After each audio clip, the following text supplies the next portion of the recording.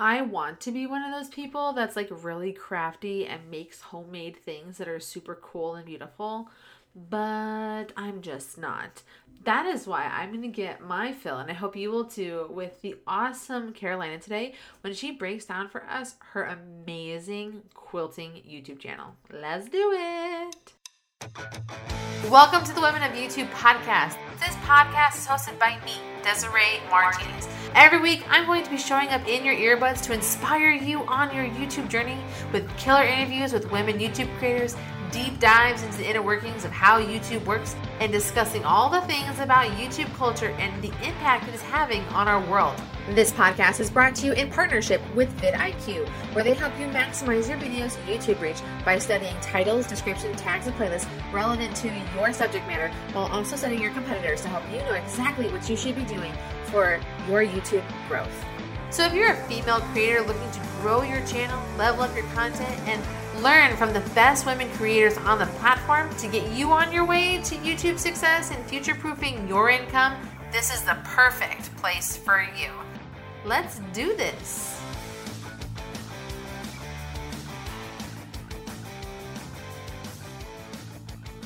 What's up, ladies? Thank you for letting me spend time with you today. I am super grateful that you're here for another episode of the Women of YouTube podcast.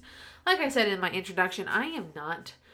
I want to be a crafty person. In fact, I'm very artsy. I have a background in art and it's what I've done my whole life. And I used to make things. I can sew like a hem, but if you want me to make a really cool, ornate, butterfly stitching situation onto a quilt, I am not your girl, which is why I had such a great time talking with Carolina. She just makes really cool, beautiful things on the internet and then wants to teach you how you can do them too. So many people think that quilting is for old people or something to do when you're retired or whatever. But, Carolina is young and vivacious and just really into making really cool things. And she talks about how she's built a business, how she makes time for it, especially because she's a mom, and how she dealt with it through COVID and how she was able to still have growth and do cool things while also homeschooling her kids and stuff.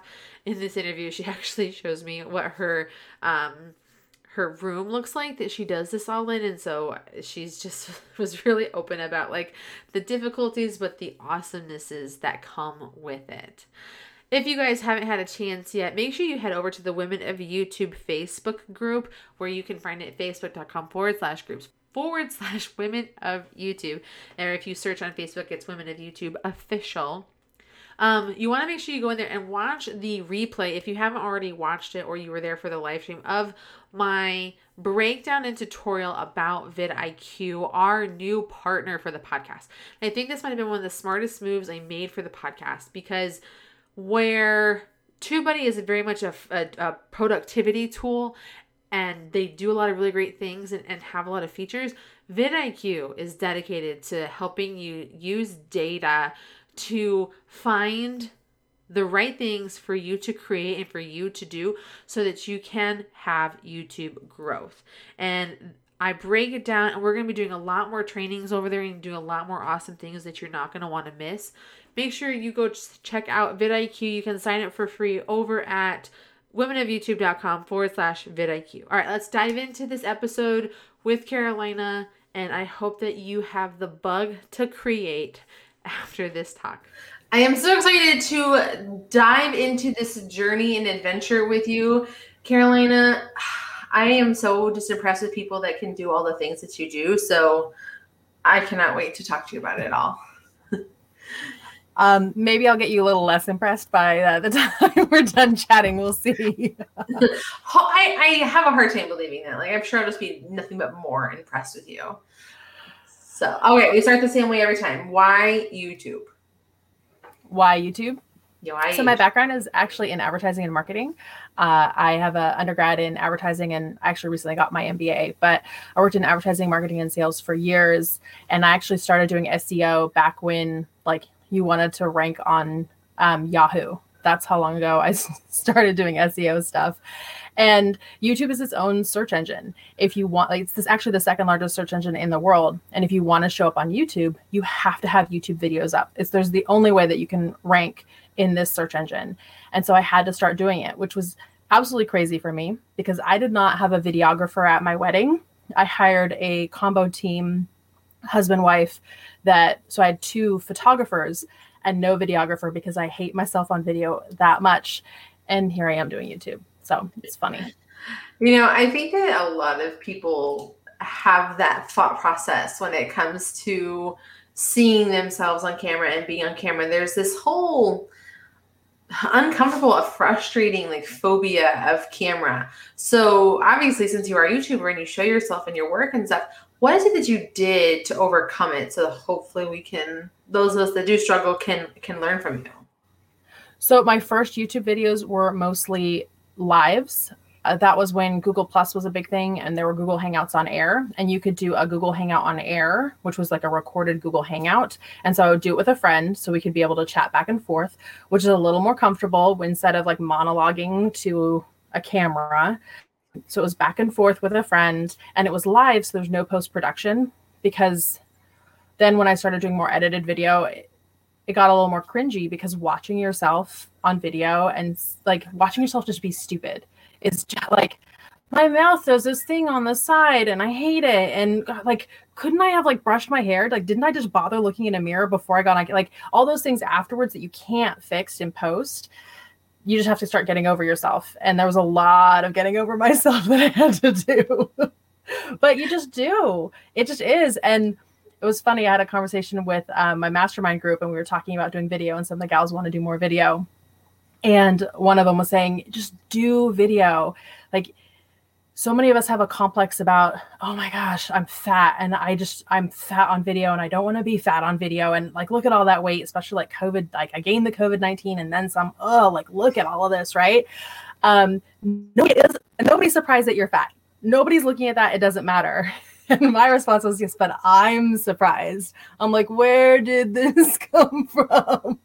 So yeah, you just get over yourself, because you're the only one who's really looking at it, honestly. No, I hear you on that. It's just, and we do all the tricks and try and make ourselves more comfortable. And I always tell people, you look the way you look. It's not gonna, you're just hurting yourself more by not being there, not showing up. So I think that's really great advice, honestly. So tell us about your channel. What do you do? Why do you do it? Tell us how you got into this whole thing. Sure. So my channel is primarily quilting. There's some crafting on there as well, but it's really mostly quilting. And I started quilting when I was 12. I'll actually be 41 next month. But I started quilting when I was 12. I've been doing it a really long time. I worked at a quilt shop for several years. I've taught a lot of quilting classes, and I've been able to teach locally and then also national quilting classes at big events.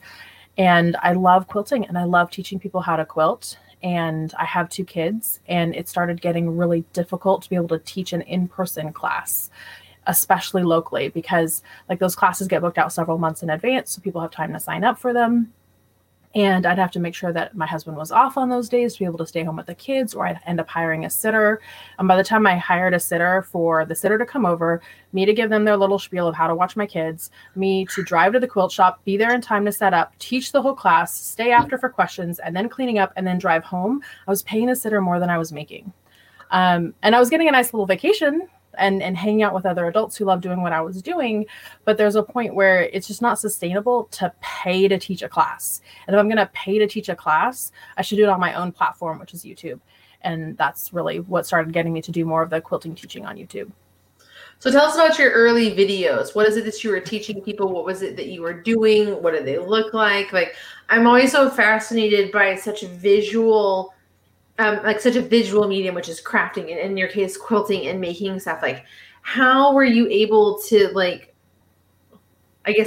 muddy through it, struggle through it, and figure out what worked for you and didn't work for you? So my early videos were those Google Hangouts on Air. Yeah. There's one that's actually really blurry, really, some of the comments are even you're so out of focus, what's going on? There was a thumbprint on my my camera screen on my computer. And I had no idea. I thought that it was just pixelated and then it would be fine on the other end. Nope. The whole thing is all smudged. So there's definitely some rough.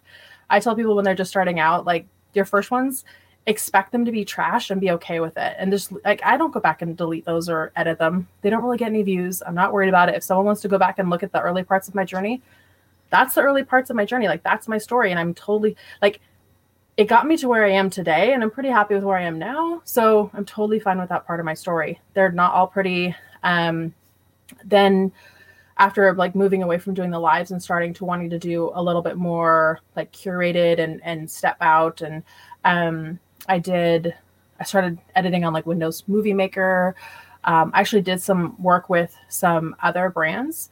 So Fave Crafts and Fave Quilts, they're in Chicago, and they flew me out to Chicago to film with them. And I learned a lot through that process because I got to work with people who really knew what they were doing, like had gone to school for what they were doing and were professionally doing it instead of like kind of stumbling through it like I was. And so I learned a lot through that process of how to set up a shoot and how to do the shoot, and then seeing the videos on the back end and kind of figuring out what they did to make it that way and how they were doing multiple camera angles. And so after that, I started trying to incorporate multiple camera angles in my own work. And so it was an evolution. So now I'm at a point where I'll often do 2 or 3 angles in a video, depending on the video. Like some of them will still just be one angle because it's a quick little clip, and I'm totally fine with that. I now edit in Premiere Pro, which there's still way more buttons on there that I don't know what they do yet. That's okay. But I didn't start out, okay, let's do 3 angles with, studio lighting and a setup that stays up all the time. And like, no, I started with my desk. I think that's the best place to start. Like make bad videos and then just learn and get better. And I love that you got the hands-on experience. It sounds super cool. Speaking of cool things, what has been the coolest thing that has happened to you from being a YouTuber? So like, can I think of a second thing? Because I don't know that I want to say this first one, but no, the coolest thing is hearing my 8-year-old introduce me to his friends as a YouTuber. Like, it's ridiculous. That's some good street cred right there. But yeah, like it's like, hey, this is my mom and she's cool. I like it's ridiculous, but yeah, I mean, I've gotten to do some television, I've gotten to do some lots of brand work, and all of that's incredible and amazing. But impressing your 8-year-old, that's kind of tops. So, do you think that they're going to become YouTubers because of what you do? Like how does that influence them? So they want to be YouTubers because they like watching gaming YouTubers. They have zero interest in quilting YouTube. It's completely boring to them. They have zero interest, and that's fine. They don't need to. They know that I know the back end and how it works, and so if they really wanted to do it, that I could support them in that. But I've told them, if you really want to do it, like film 5 videos, and we'll work through that, and then we'll look at creating a channel. But actually, like make some content. Just don't make a channel today and say, oh, because I hear a lot of people like, I built a channel and I built it 8 months ago and it has no videos. You're not a YouTuber until you have actual videos sitting in the channel. So, and they can be bad. Like I'm like one of the world's okayest YouTubers. It's totally fine. Like make that into a shirt. It really should be. World's okayest YouTuber. Right. Will I get a silver play button one day? Maybe. Will I get bigger than that? Maybe. But I'm having fun in the place that I am right now. But you can't get anywhere else until like you start. So film something, put it up. It's garbage. Learn from it. Make another one. Like your first videos, only your mom and your aunt are really going to watch them anyway. Like they're going to love you regardless. It doesn't matter. Just love the honesty and the rule of it. It's so great. I'm sorry, did I not prepare you for the fact that I'm like, No, I think it's perfect because I'm so okay over here too. So I feel like I have found like my whatever soulmate here. So this is really good. Yeah, my current most used emoji is all the time. That and the face palm. Oh yes. That is probably my top 5 all the time. The shrug and the face palm. So, I just don't remember a world before emojis. Like, how did we had context and feeling to words before that? It was like the little colon with the slash and the little colon with like the yes, the OG emoji with the typing and stuff. Good times. All right, so I want to head back to your journey a little because I find it very interesting because I've not ever met a single YouTuber, a single one that started off on Google+. So for those of you that don't remember, Google+ once upon a time was Google's social network. Like they were trying to be Facebook. They did all of these different things. They did like what you talked about with like the live streaming piece where like you could go live and put a video and it hosted it to YouTube directly. It was really good for like very niche communities. It was really great for like tech and photography for some reason. I for those of you that know, I also was like a Google Glass beta tester. So like I got to use that through Google Plus. So it's really cool. So when you couldn't do that anymore and you transitioned into video, you had talked a little bit about how like you started and you did all these different things. How did that affect the kind of content that you made? And in turn, how did that affect the business that you were building from it? So, and I don't know the exact timing, but I feel like I was already making that transition before Google Plus was really gone. Like It wasn't that Google Plus leaving really affected me that much, because doing a craft live on video, like you can't make a quilt start to finish live on a video. I'm currently editing a video, and the footage itself, and I didn't even film the whole process of making this thing, but the footage itself is 2 hours and 50 minutes. And no one's going to watch, like someone might watch part of that live. And if they're really bored or really bored with everything else in their life or really into that one specific thing, they might like have it in the background for 3 hours while you're working on it. Like if you're really, really engaging. Let's call together. But yeah, like if you set up that way, like a Zoom call kind of would be.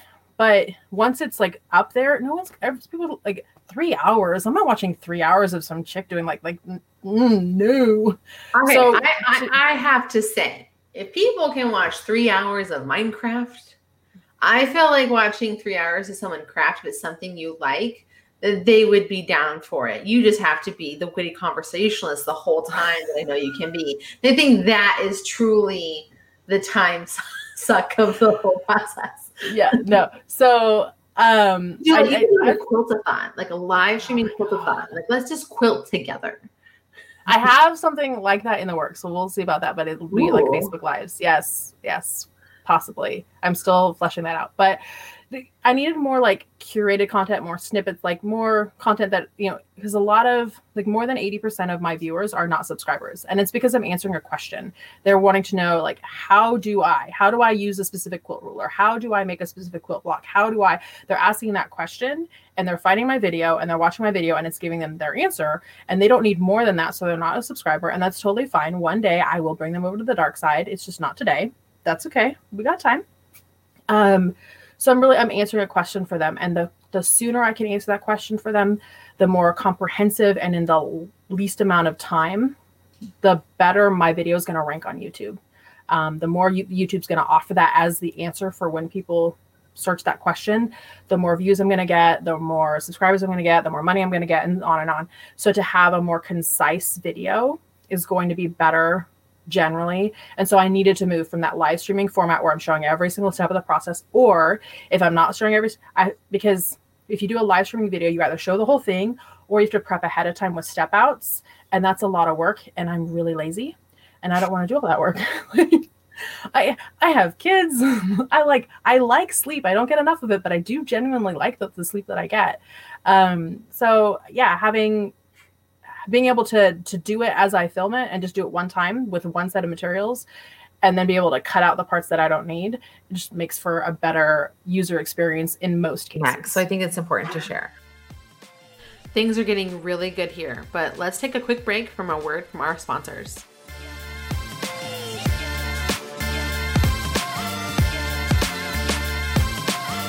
And I remember my dad stopped me that day and he said, "Here, we're going to just sit down on this bench and we're just going to people watch." And I was like 5, 6 years old. I didn't even know what people watching was. But my dad told me, he's like, if you sit long enough, you start to realize that people are very fascinating, how they interact with each other, how they dress, just what they're doing in general. But it takes you slowing down and actually paying attention for you to start to notice those things. And ever since he told me that, kind of like I started to use that curiosity as a way for me to slow down intentionally, like slow down and kind of like really start to pay attention to all the little things that would start to stand out to me about like a potentially boring scene that's in front of me. But it starts to become lively because I slow down and let that curiosity run its course. You just heard a teaser from the awesome new podcast, The Video Craft Show. The Video Craft Show is a weekly video podcast about the craft and business of content creation. Whether you're an aspiring creative or established video veteran, this show is here to inspire you and help you along your journey. This podcast is actually hosted by John Santiago as he interviews makers and creators about their stages and stories about building their own audience through video. This podcast actually came out brand spanking new on January 19th of 2021, and I cannot love this podcast more. So if you are looking for more stories and more ways to be a better creator and business owner, this is definitely the podcast that you are going to want to check out. You can find them at thevideocraftshow.com, or you can find more information about them and this super awesome new podcast on our show notes at womenofyoutube.com. All right, back to the interview. I think it's really great that you talk about some things that I'd love to dig into, like that you do how-tos, that you're focused on problem solving versus, entertaining and community building to an extent. I love that you understand that it takes a couple of times before people are going to come into your world. I know that's something that I deal with all of the time. And I think it's like when I think about YouTube, I think if you were to ask anybody, or they were to say, I want to be a YouTuber, I think that everyone's mind instantly goes to like the entertainment, vlogging, beauty blogger stuff. When I feel like there's probably way more how-to people out there than anything else, because like you solve a very unique quilting problems. I solve social media problems. People are solving like legal problems and money problems and plumbing problems and tool problems and all this kind of stuff. And people are like, that's probably not thought about because it's not very sexy.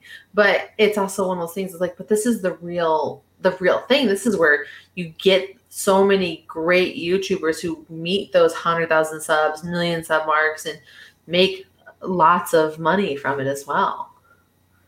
Yeah, and I mean, there's a lot of different niches within, or niches, however you want to say it, within.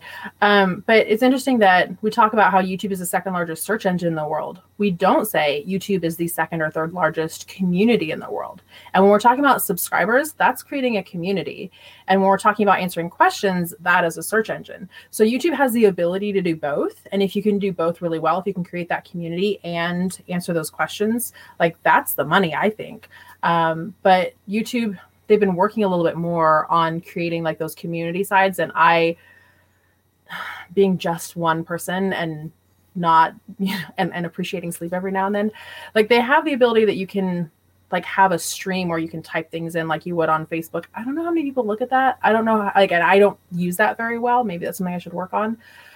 So, I mean, you can create that community and really push those subs, but, I also can't do all the things. I just can't. It's totally understandable. And I think that you're having great success doing it the way that you're doing it. So there's nothing wrong. I would love to have more of a conversation with you about this community thing. How do you think people can bridge the gap or convert people from how-tos, from search engine to community? Like, how does that happen? Like, this is my marketing. So there's a lot of different ways, and it's going to depend. So one way is to, and YouTube hates this way, is to take them off of YouTube and bring them to a blog and say, subscribe to my newsletter for this blog. And YouTube doesn't like that because you're taking them off of YouTube, but then you're creating that community in a space that people are used to getting community, which is in their email inbox. So you can do it that way. Another way is through, having like an ongoing series. And I've done that a couple different times where it's like, we're going to work on a quilt and it's going to be one block every single week. And I'm going to show you that block. And then next week it'll be another block, and next week it'll be another block. And that encourages subscribers because they want to make the whole thing. So they need to know the next block and the next block.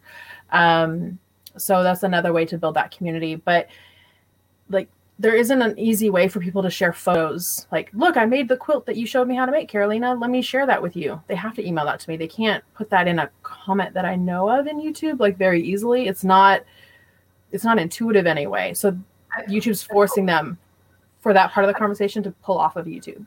I've always felt like YouTube is a very one-way conversation. Like, yes, I have comments, and yes, I have my community tab where people can comment. But I guess my fellow YouTubers can tag me and stuff. but I can't, like, there's not that back and forth, like, interaction. Like, you are almost forced to be put into a different sort of membership situation. Even the YouTube membership, there's not a platform or a place or a forum or something to build a community, like a Facebook group or something, or a Patreon thing. Like, they don't have it. It seems to actually be a really big missing thing. If they're going to ask YouTubers to build community and drive traffic and continue conversations, you really should give us a platform and a space to do that. So, especially if you don't want people to leave. Like, one of the biggest educators I know is Nick Nimmin. And Nick Nimmin, even his membership where you get billed from YouTube, the community is on Facebook. And I feel like that's like a direct competitor situation. Yeah. And I make sure that I respond to my comments and I answer questions and I engage people in the comment section. But there's only so much that you can do with text, especially when I do, like, someone can't say, Caroline, I tried this thing and look, this seam looks wonky. What's going on with it? When they came to one of my classes in person and they were having problems, I could look over their shoulder and look at the sewing machine and be like, oh, you've got a tension issue, or, oh, you need to change your needle, or yeah, your bobbin area is all gunked up. Or if I looked at their seam, I could be like, oh, are you using the right presser foot? Like, we can have all kinds of conversations. Like, I could see it. But if someone messages me, it didn't work. I'm sorry. Like, I don't know what to tell you. Book a one-on-one call with me.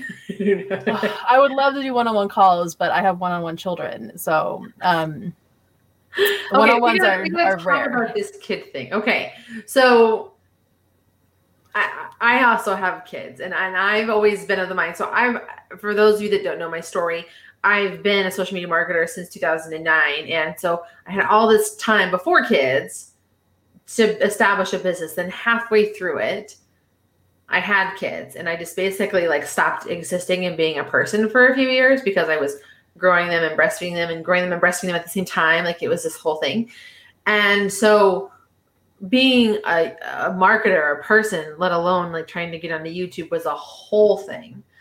But I made the very conscious effort to, like, in order for me to accomplish the goal that I needed with my business, it was, I got to get rid of my children. Now my YouTube channel is to support a service-based business. And so it made sense for me financially to put them in some sort of childcare situation. And I mean, I didn't just throw them in anything, but like find something good that worked for them while my husband was in the Air Force. And so I invested in that. But so many of the women we've talked to have young kids and had to find a way to balance in love. So tell us about how you balance motherhood and being a creator. And I feel like the kind of creator that you are is so much more hands-on and requires so much more work than just setting up a camera and talking to it like I get to. So how do you produce what you produce and make what you produce, especially for so long? So I don't use the word balance. It's more like a juggling act while walking a tightrope. It's a very special kind of circus. So definitely no semblance of balance here. And when you're spinning a lot of plates, you got to be okay with sometimes breaking some plates. And you just got to pick which plates are the ones that are okay breaking and which ones are the ones that got to keep spinning. My kids always got to keep spinning. So there'll be some times when I won't have a YouTube video up for a week or two, and that's okay. I actually had almost the reverse situation that you did, which is funny because we ended up in really similar spots. I was never going to be a stay-at-home mom. It was not my intent to be a stay-at-home mom in any way, shape, or form. I had my marketing career and I was working in that and had my child. I had my child in Nevada, which at the time had there wasn't time off for childcare. Like, there was no paid time off for maternity. I think you got like 2 weeks or 3 weeks. And then it was like, oh, either you pay for it yourself or you go back to work. So I had a company that had some paid child leave, but it wasn't, I mean, my husband got more in paternity leave than I got in maternity leave. Yeah, we can have a whole rant about the problems with maternity benefits in America, for sure. Yeah. So my oldest went into the childcare and I went back to work and everything was not fine. He did not do well in childcare. We tried several different daycares for him. It was not successful. We decided to have a second child. And I was pregnant with my second child. My oldest was struggling in daycare. And no one's going to love your child the way that you do. No one's going to be able to raise your child the way that you do. Some might come close, We didn't have any family nearby that I could say, okay, grandma, would you watch the kiddo for me?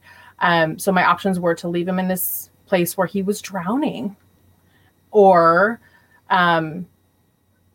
go stay home. And with having a second child, my marketing job during a recession would barely cover the cost of childcare for two plus gas for me to get to work. So I'd basically be working to break even, and my kid would be drowning in the process. And personally, and I'm never going to make this choice for anyone else, and I'm never going to judge anyone else for the decisions that they make in their life. But for me personally, I couldn't do it.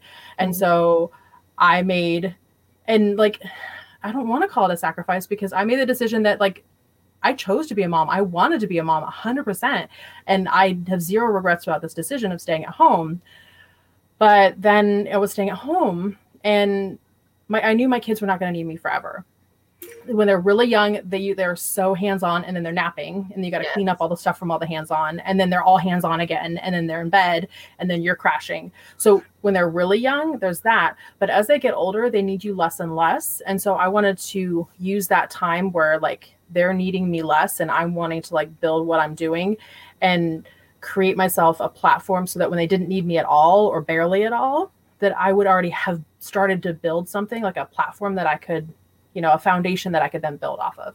And that was my goal there. And so that's when I started blogging, and then started adding video and other social media to that. And so that's how that came about. Now with like the scheduling with them, they understand what it is to make video because they see all their favorite YouTubers making videos. So I can say, hey kiddos, I need to make a video. And if I'm making a video for a client, it'll usually be they can't be in this room, which is tough because they play VR right over there and the gaming computer is right over there. So they're like, oh, how long are you going to be filming video for, Mom? Go enjoy the sunshine. Vitamin D, guys. But if I'm filming just like regular video, I'll be like, okay, just I can't have you guys making any noise. Because once you like cut a piece of fabric, if like in the middle of cutting that piece of fabric, it's like, you campers, they're hacking. I gotta get a whole new piece of fabric, and I can't like, that was my one piece. I can't like, they also know that there's certain parts that I know that I'm going to take out the audio that are going to get shortened. Like if I'm sewing on a sewing machine, I'm not going to show like the whole sewing of the seam. It's going to get shortened. And so they'll sometimes just stand right out of frame until I'm at a point where I can say, hey kiddo, what do you need? And I can answer their question. So they're pretty good about those. I mean, you have them YouTube trained.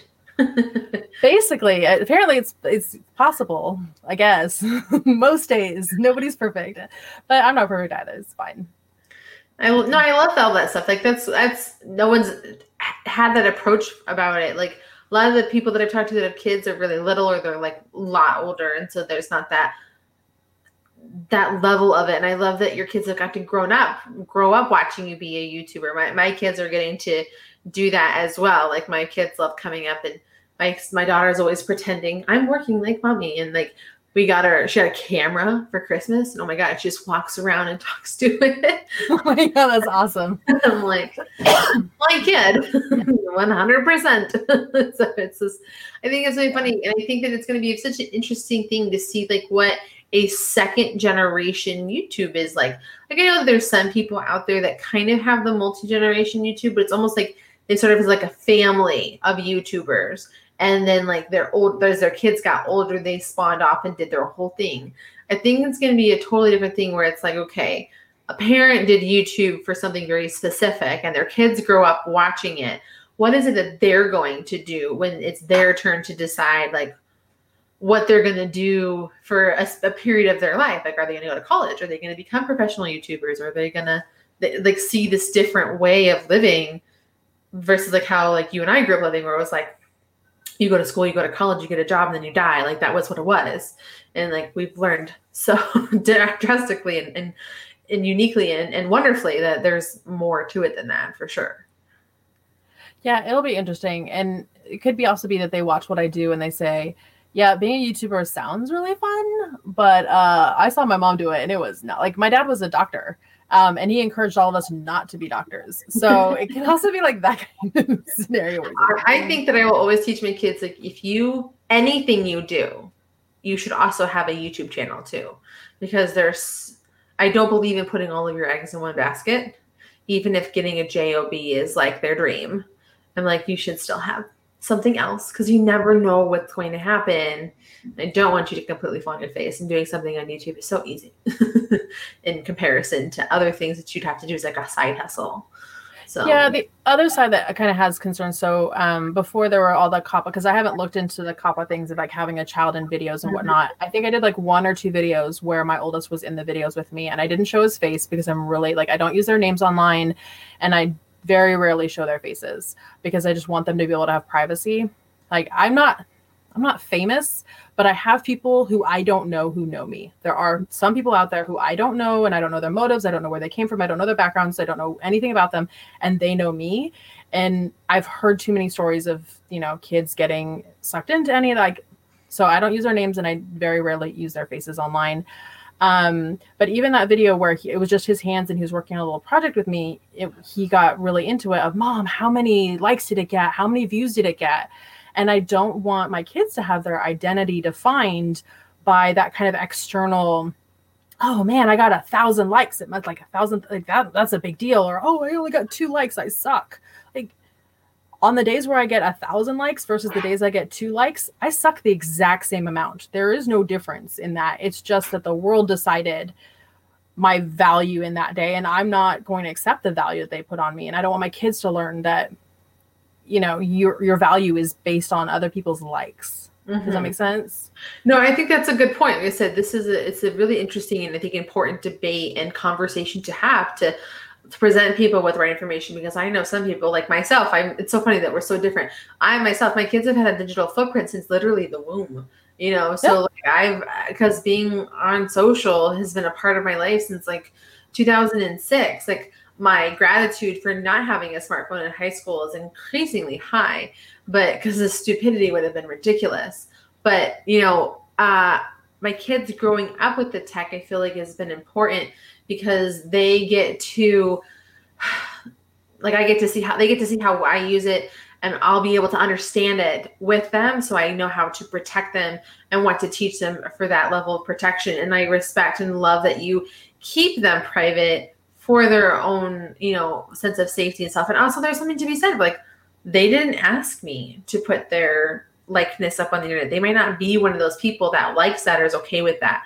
So it's kind of, you know, you never know what's going to happen. And I think it's important to know both sides. And there's no knowing which decision was right. Like you could be 100% right. I could be 100% right. The right could be somewhere in between. Like the right is such a gray area. Like there's no black or white in this situation. It's all gray on what's right about what to do with your kids. It's really, I think, what comes down to what's right for the kid, right? Like you and I could do the same thing, and like my kid could do great and your kid could do worse, or vice versa. And it comes down to the personality of the kid and the situation and the environment. And there's so many things to talk about. And I think that it's important. I'm glad that we had that conversation. Look, I'm really sorry to interrupt, but did you know that YouTube is the world's second biggest search engine? Maybe you did, maybe you didn't, but that's why every creator truly needs to be using vidIQ to grow their YouTube channel. vidIQ's tech helps you tailor your video ideas to match what people are searching for right now on YouTube. And once you're ready to upload, well, it starts optimizing and getting you all the details that you need to make sure your videos are getting noticed.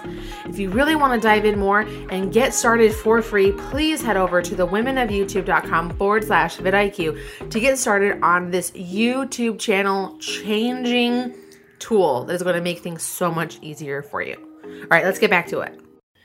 So you obviously have found a way to make a business out of this, because you said, like, when I'm recording videos for a client and building community and stuff. So tell us, what has business been like? How does a crafty quilting mama make money? So there's a lot of different ways. Like obviously I have YouTube videos of ads on them. So that's like the easiest way to see, okay, there's dollars there, and I can just go into my YouTube analytics and see how many dollars I'm making this month on my YouTube videos. So there's that. There's doing video for clients. So I'll have clients who'll say, you know, can you use this tool or this fabric or this whatever?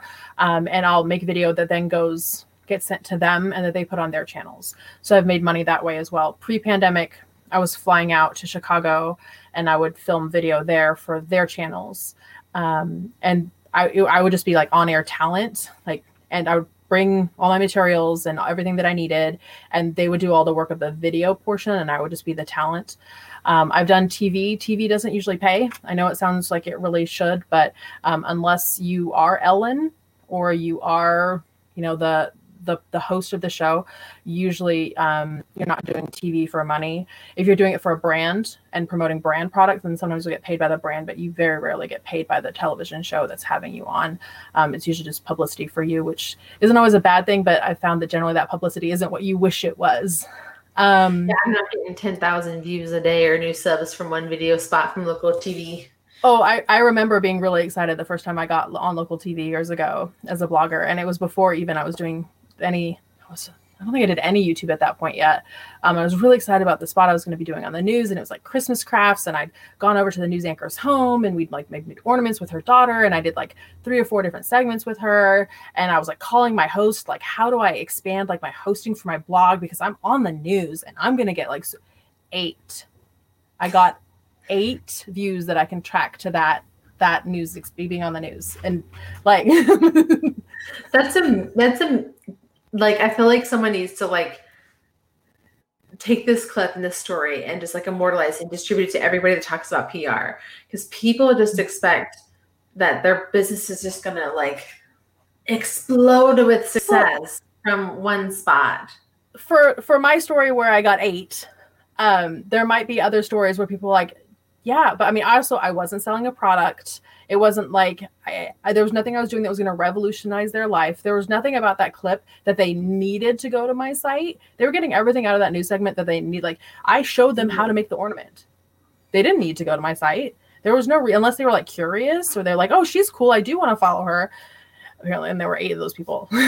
So, like, but if I was selling, like, this is the new hair scrunchie, and it's the best scrunchie in the world, and it's going to change your life, and look, it did this. They're like, oh my God, that's the scrunchie I need. Okay, then maybe they'd come to my site and buy it. But yeah, because it was just straight PR, and there wasn't a product involved. The product was me, and they already got that for free. No, there was no reason. Yeah. So I'm not saying that you can't be successful for it, because if there's anyone like watching this going, oh my God, I had so much success, and I'll absolutely do news again. It's just fun. Especially now that I've been locked in my house for 10 months, I want to go talk to the people. Go talk to all of the people, right? Please, somebody just talk to me. So I don't even know how we got on this subject of. You're talking about business. How do you make money? Yes. Okay. So I have my blog. I've got ads on my blog. I do that. I sell patterns. So I sell quilting patterns. So I have a shop where you can buy my quilting patterns. And then I do affiliate links. So that a lot of the stuff I'll affiliate link either in my YouTube, I'll affiliate link on my blog. And then also I have my own product. I actually invented a product. Ooh. Speaking of products, this is the Spot on Dot. It's a quilting notion that is an adhesive magnifying lens. So these ones might need to be washed. I don't know how sticky these ones are. Yeah, that one's not that sticky. We'll make sure to link to this in the show notes for those of you listening versus those of you that watched. They stick to a ruler so that you can see the lines on the ruler better. If you're like me and over 40 now, and you can't, like, your eyes stop working. So and they're sold at quilt shops, and anytime someone buys one anywhere, I get, a couple pennies off of that. So yeah, I really think that diversifying and getting money in like as many ways as possible helps. I also write patterns for clients. Yes, that would be English. I write patterns for clients as well. So it runs a gamut of different ways. And, some months it's like, oh, I should do more of this because that's where I made all my money this month. And it's like next month, gone. And there's a lot of seasonality with what I do. So fourth quarter affiliate revenue always goes up in fourth quarter. But then pattern revenue will start going up more in January, February, because no one's buying new patterns in December. They're finishing up their old quilts. But then January, it's like, oh, new year, new projects. Well, they got all this gear and stuff for Christmas presents and the sales and all that. So they finally get to use it and put it to good use. Plus, I would like to think a large portion of the country is probably really cold. And so they're like, I'm going to stay home and quilt and make stuff to make me more warm. Yes. Yeah. So you've talked about like SEO, we've talked about growth and all these really, I think, important things. If you could give a piece of advice to creators, what do you think is one of the most important things that they could do and implement like right now to give them better chance for success on YouTube? Do what you love, because that passion is always going to show through, and you will find an audience. Like, they might not find you right away this minute, but you'll find an audience for who you are and what you do. But continuing to do something that you hate because this is what I should be doing is not sustainable. And it's a long game. Like, the very first video that, like, I started my YouTube channel 10 years ago. I actually started being more consistent about posting any kind of video 6 years ago. And I just last month hit 20,000 followers. But my growth rate, which is the number of subscribers I get per month, that rate has continued to increase and actually is spiking way up now, because now I'm finding that group. I'm finding that audience. They're finding me. We're connecting. I'm being really consistent about what I share with them, and I'm sharing the kind of content that they're looking for. But it didn't happen overnight. And if I would have 6 years ago said, okay, I really want to make this YouTube thing work, and I'm going to do only cat videos because that's what everybody watches. How many cat videos would I have really done before I was like, oh my God, I don't want to see another cat anymore? That would have been a lot. So, all right, before we wrap this up, I have a little bit of rapid fire for you. Okay, you ready? No, First but yes. thing comes to your mind. What do you film with? Camera. I film with 2 DSLRs. I have a T2i and a T6i. Awesome. Who is your favorite female YouTube creator? Angie Holden. And I'm What embarrassed. did she talk about? She's the Country Chic Cottage, and she's a really good friend of mine, and she's just incredible, and I love her. All right. Who's your dream collaboration? Any of the animators. My kids love the animators. We went to VidCon and we sat in all the animation things. And if an animator wanted to animate one of my quilt videos, I've never even thought about this. That would be incredible. That would be so awesome. Yes, an animator, any of them. What's your worst video you ever made? The one where my thumbprint was over the camera. Okay. Yeah, definitely. YouTube lessons in life. Clean your lens before you record. Yeah. You might have to learn that one twice. And what is your next YouTube goal? 100K. It's going to take me a couple years based on growth right now. But who knows? Yeah, I think I'm on this podcast. Clearly, that's going to get me another 20K right there, right? Everyone's just going to. 1,000%. So it's right. We just talked about how great PR is, right? Right? Yes. We're all going to love and support each other as best as we can. That is for sure. Let's see. So this podcast will then get me 8 more towards my 100K. But yes, getting that silver play button is just that's my dream. Nice. I bet that would really impress your kids too. They would die. Yes. When I hit 20K, my oldest said, "What's your milestone video going to be, Mom?" And I was like, "What? I need to have 20K scraps of fabric." And he's like, "Yeah." And I was like, "No." Start cutting those squares now. Every new subscriber cut a square for the quilt. That would actually be really impressive, though. That would probably get you a lot. Where it's my 100K video is I've made a quilt with 100,000 squares. That makes me the anxiety, all the plates just stop spinning right there. I just can't. Yeah, right. I mean, if you started working on it now, you could totally do it. 5 a day, you would be fine. Yeah, but that's less sleep that I get. Everything that I add to my plate, I have to remind myself that's less sleep that you're getting, because you still have to do all the things you were doing plus that. And so the only thing that gives is sleep. Can I take a moment to love the fact that you love sleep as much as I do? Because if I don't sleep, the world will burn. Yeah, I hear you. Do you think there's room on YouTube for new creators? Always. Perfect. Where can people follow you on the YouTubes? On the YouTube, so you can search my name, Carolina Moore. It's spelled Carolina Moore. You can pronounce it any way you want. Just spell it Carolina Moore, and it'll also come up as Craftmoore, CraftMoore. And on most social, you'll find me as Craftmoore, except Facebook, where you'll find me as Always Expect More, which is my blog name. Nice. That sounds really great. Well, thank you so much for spending time with us today, sharing your genius, giving us some great insights, and just having a really good conversation with me. This was a lot of fun. Thank you so much. Remember, Thanks for having me. I hope that you're like at least half as impressed with me as you were at the beginning. I am more impressed with you, as I knew I would be. But thank you. This has been a blast. I'm so glad that you had me on. Yeah, thank you. Carolina, you and everybody listening, remember, you are impossibly amazing. Until next time, bye. Thank you for listening to the Women of YouTube podcast. We would love to know what you thought about this latest episode, so make sure to tag us with #WomenOfYouTube with your thoughts.